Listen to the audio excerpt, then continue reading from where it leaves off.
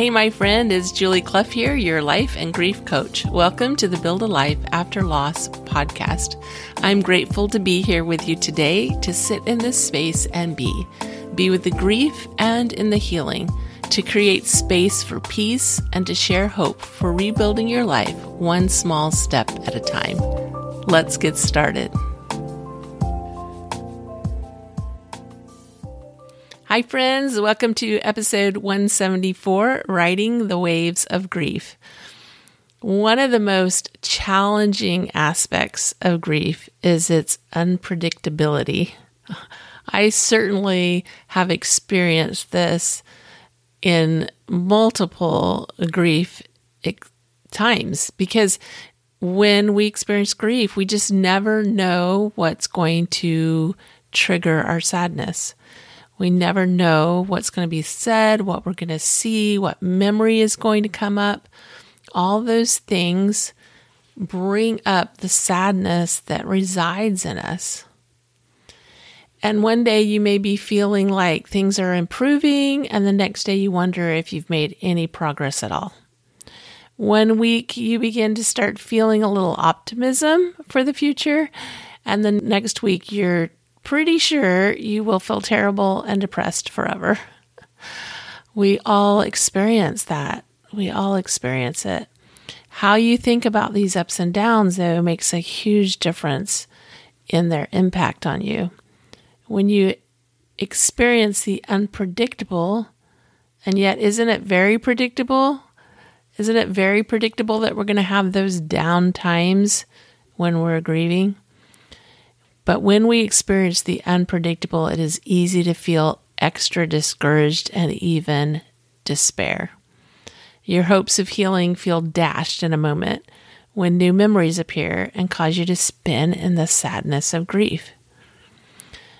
I want to remind you of two myths that we've talked about before. One is that you'll grieve forever. That mistruth has been spread so far and wide, and particularly as it pertains to specific grief experiences. I see this most prominently with parents who have lost children. They're told that they'll grieve forever, that they're going to just feel this overwhelming sadness forever and ever. And that's so hopeless and discouraging to hear that. But the other myth that's very prominent is that we can just get over it. And we hear people say, well, just get over it. It's time to get over it. It's time to move on. It's time to get over it. And that isn't helpful either. Neither one of those approaches help. Neither one of those ideas are actually valid or true. And likely, if you're here listening, you may be in what I call the messy middle. It's that really challenging place that's hard to understand. Because in the beginning, our pain is so devastating. The grief is so overwhelming that you can't even imagine anything except for the pain. It's just that overwhelming.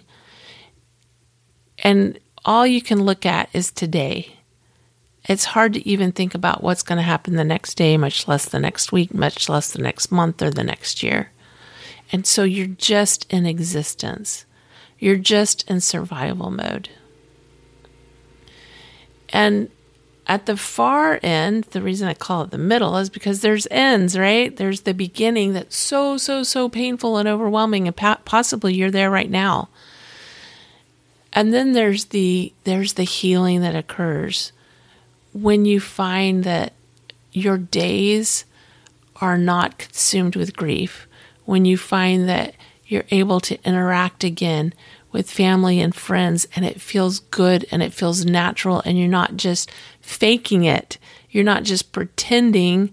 You actually feel good for significant amounts of time. But you're a human being, and you're still going to have ups and downs even once you've healed from the current situation because there's always going to be new things. I've shared that with you before. I've gone through grief experiences in the 4 years I've been doing this podcast. And they weren't as impactful as losing my kids or losing my brother or going through a divorce or even some of the other losses I've experienced, but they are impactful.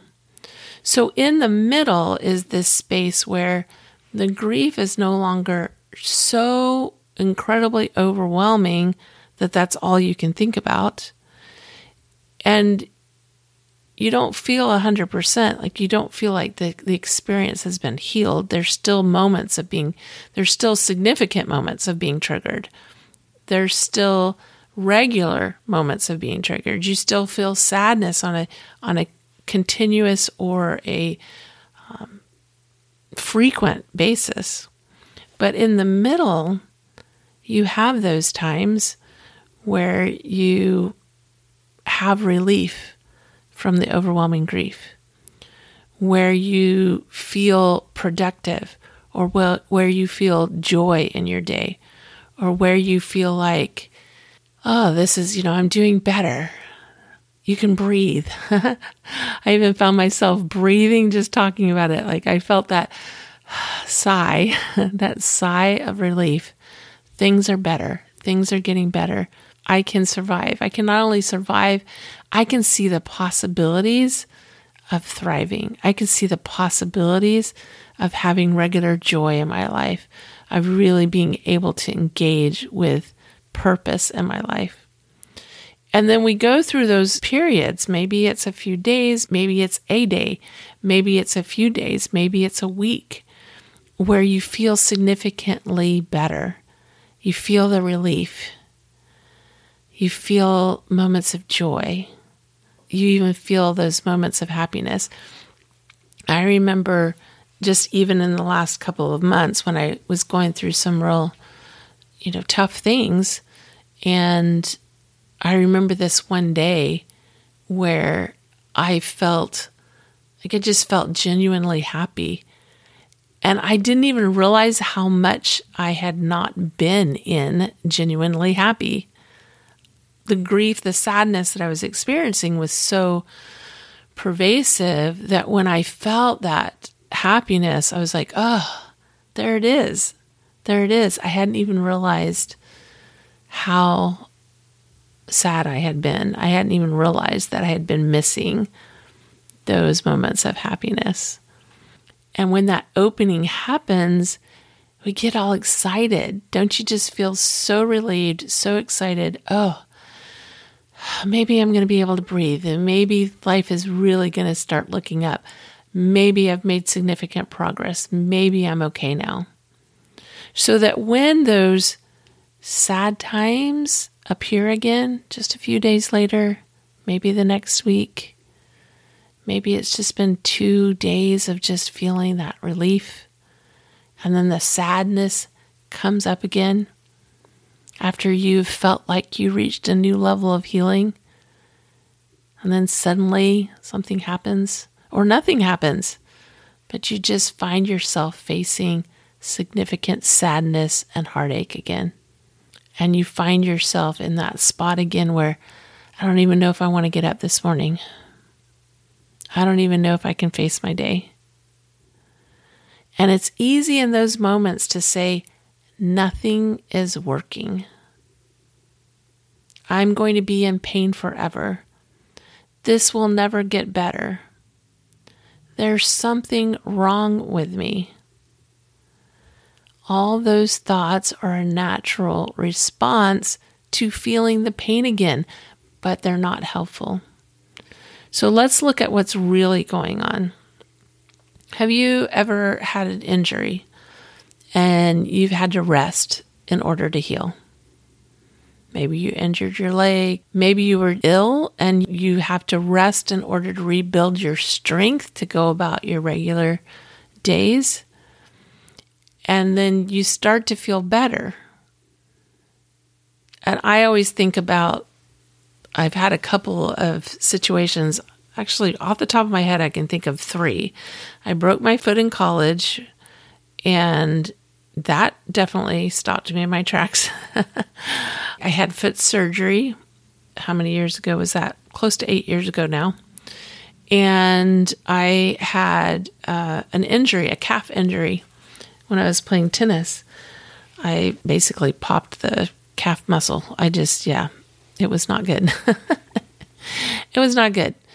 So I can remember those 3 specific injuries where my mobility was impaired.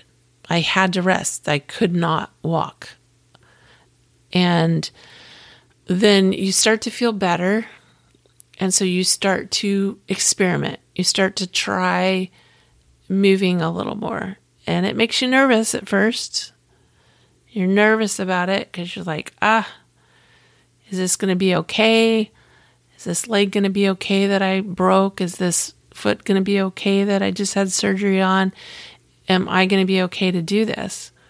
And you start to test it. You start to experiment. And then you may find that you overdo it one day.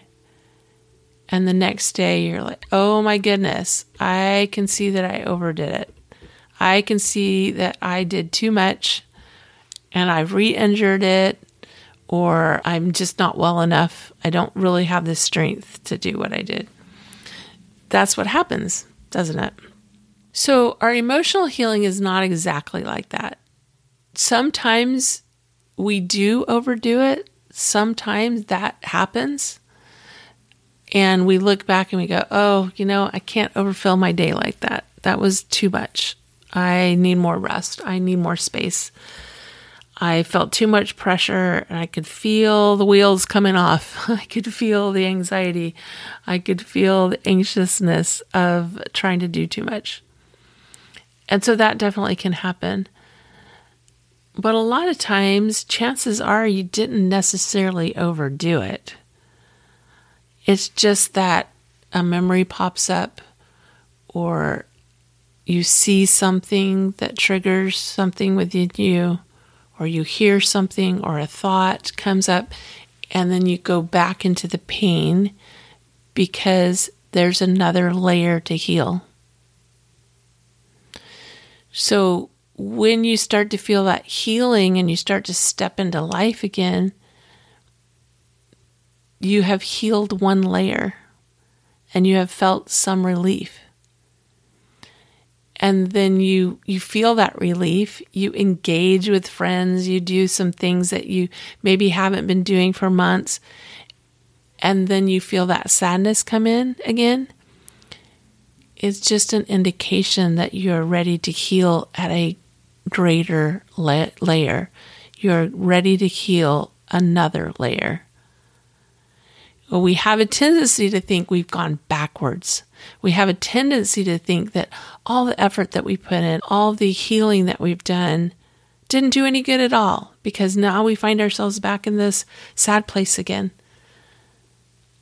But what if you just consider that you're healing at a deeper level? That you're taking care of another layer.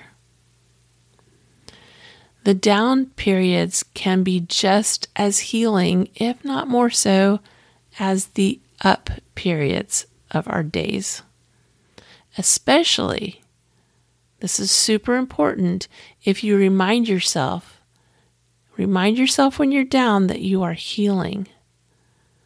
When you feel down, instead of telling yourself there's something wrong with me, I've gone backwards, I'm going to be in pain forever, practice telling yourself, I'm healing at another layer. I'm healing at a deeper level. If you can approach the super sad, hard days with this, it can be part of your healing process. And if you can have some compassion for yourself, you will find more healing during those days than if you beat yourself up or feel despair because it's happening. When you can remind yourself that this is part of the healing process, that the sadness that you're experiencing, you are healing another piece.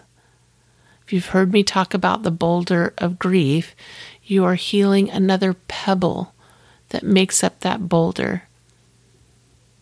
You're healing the sand and the rocks of that overwhelming loss that you've experienced.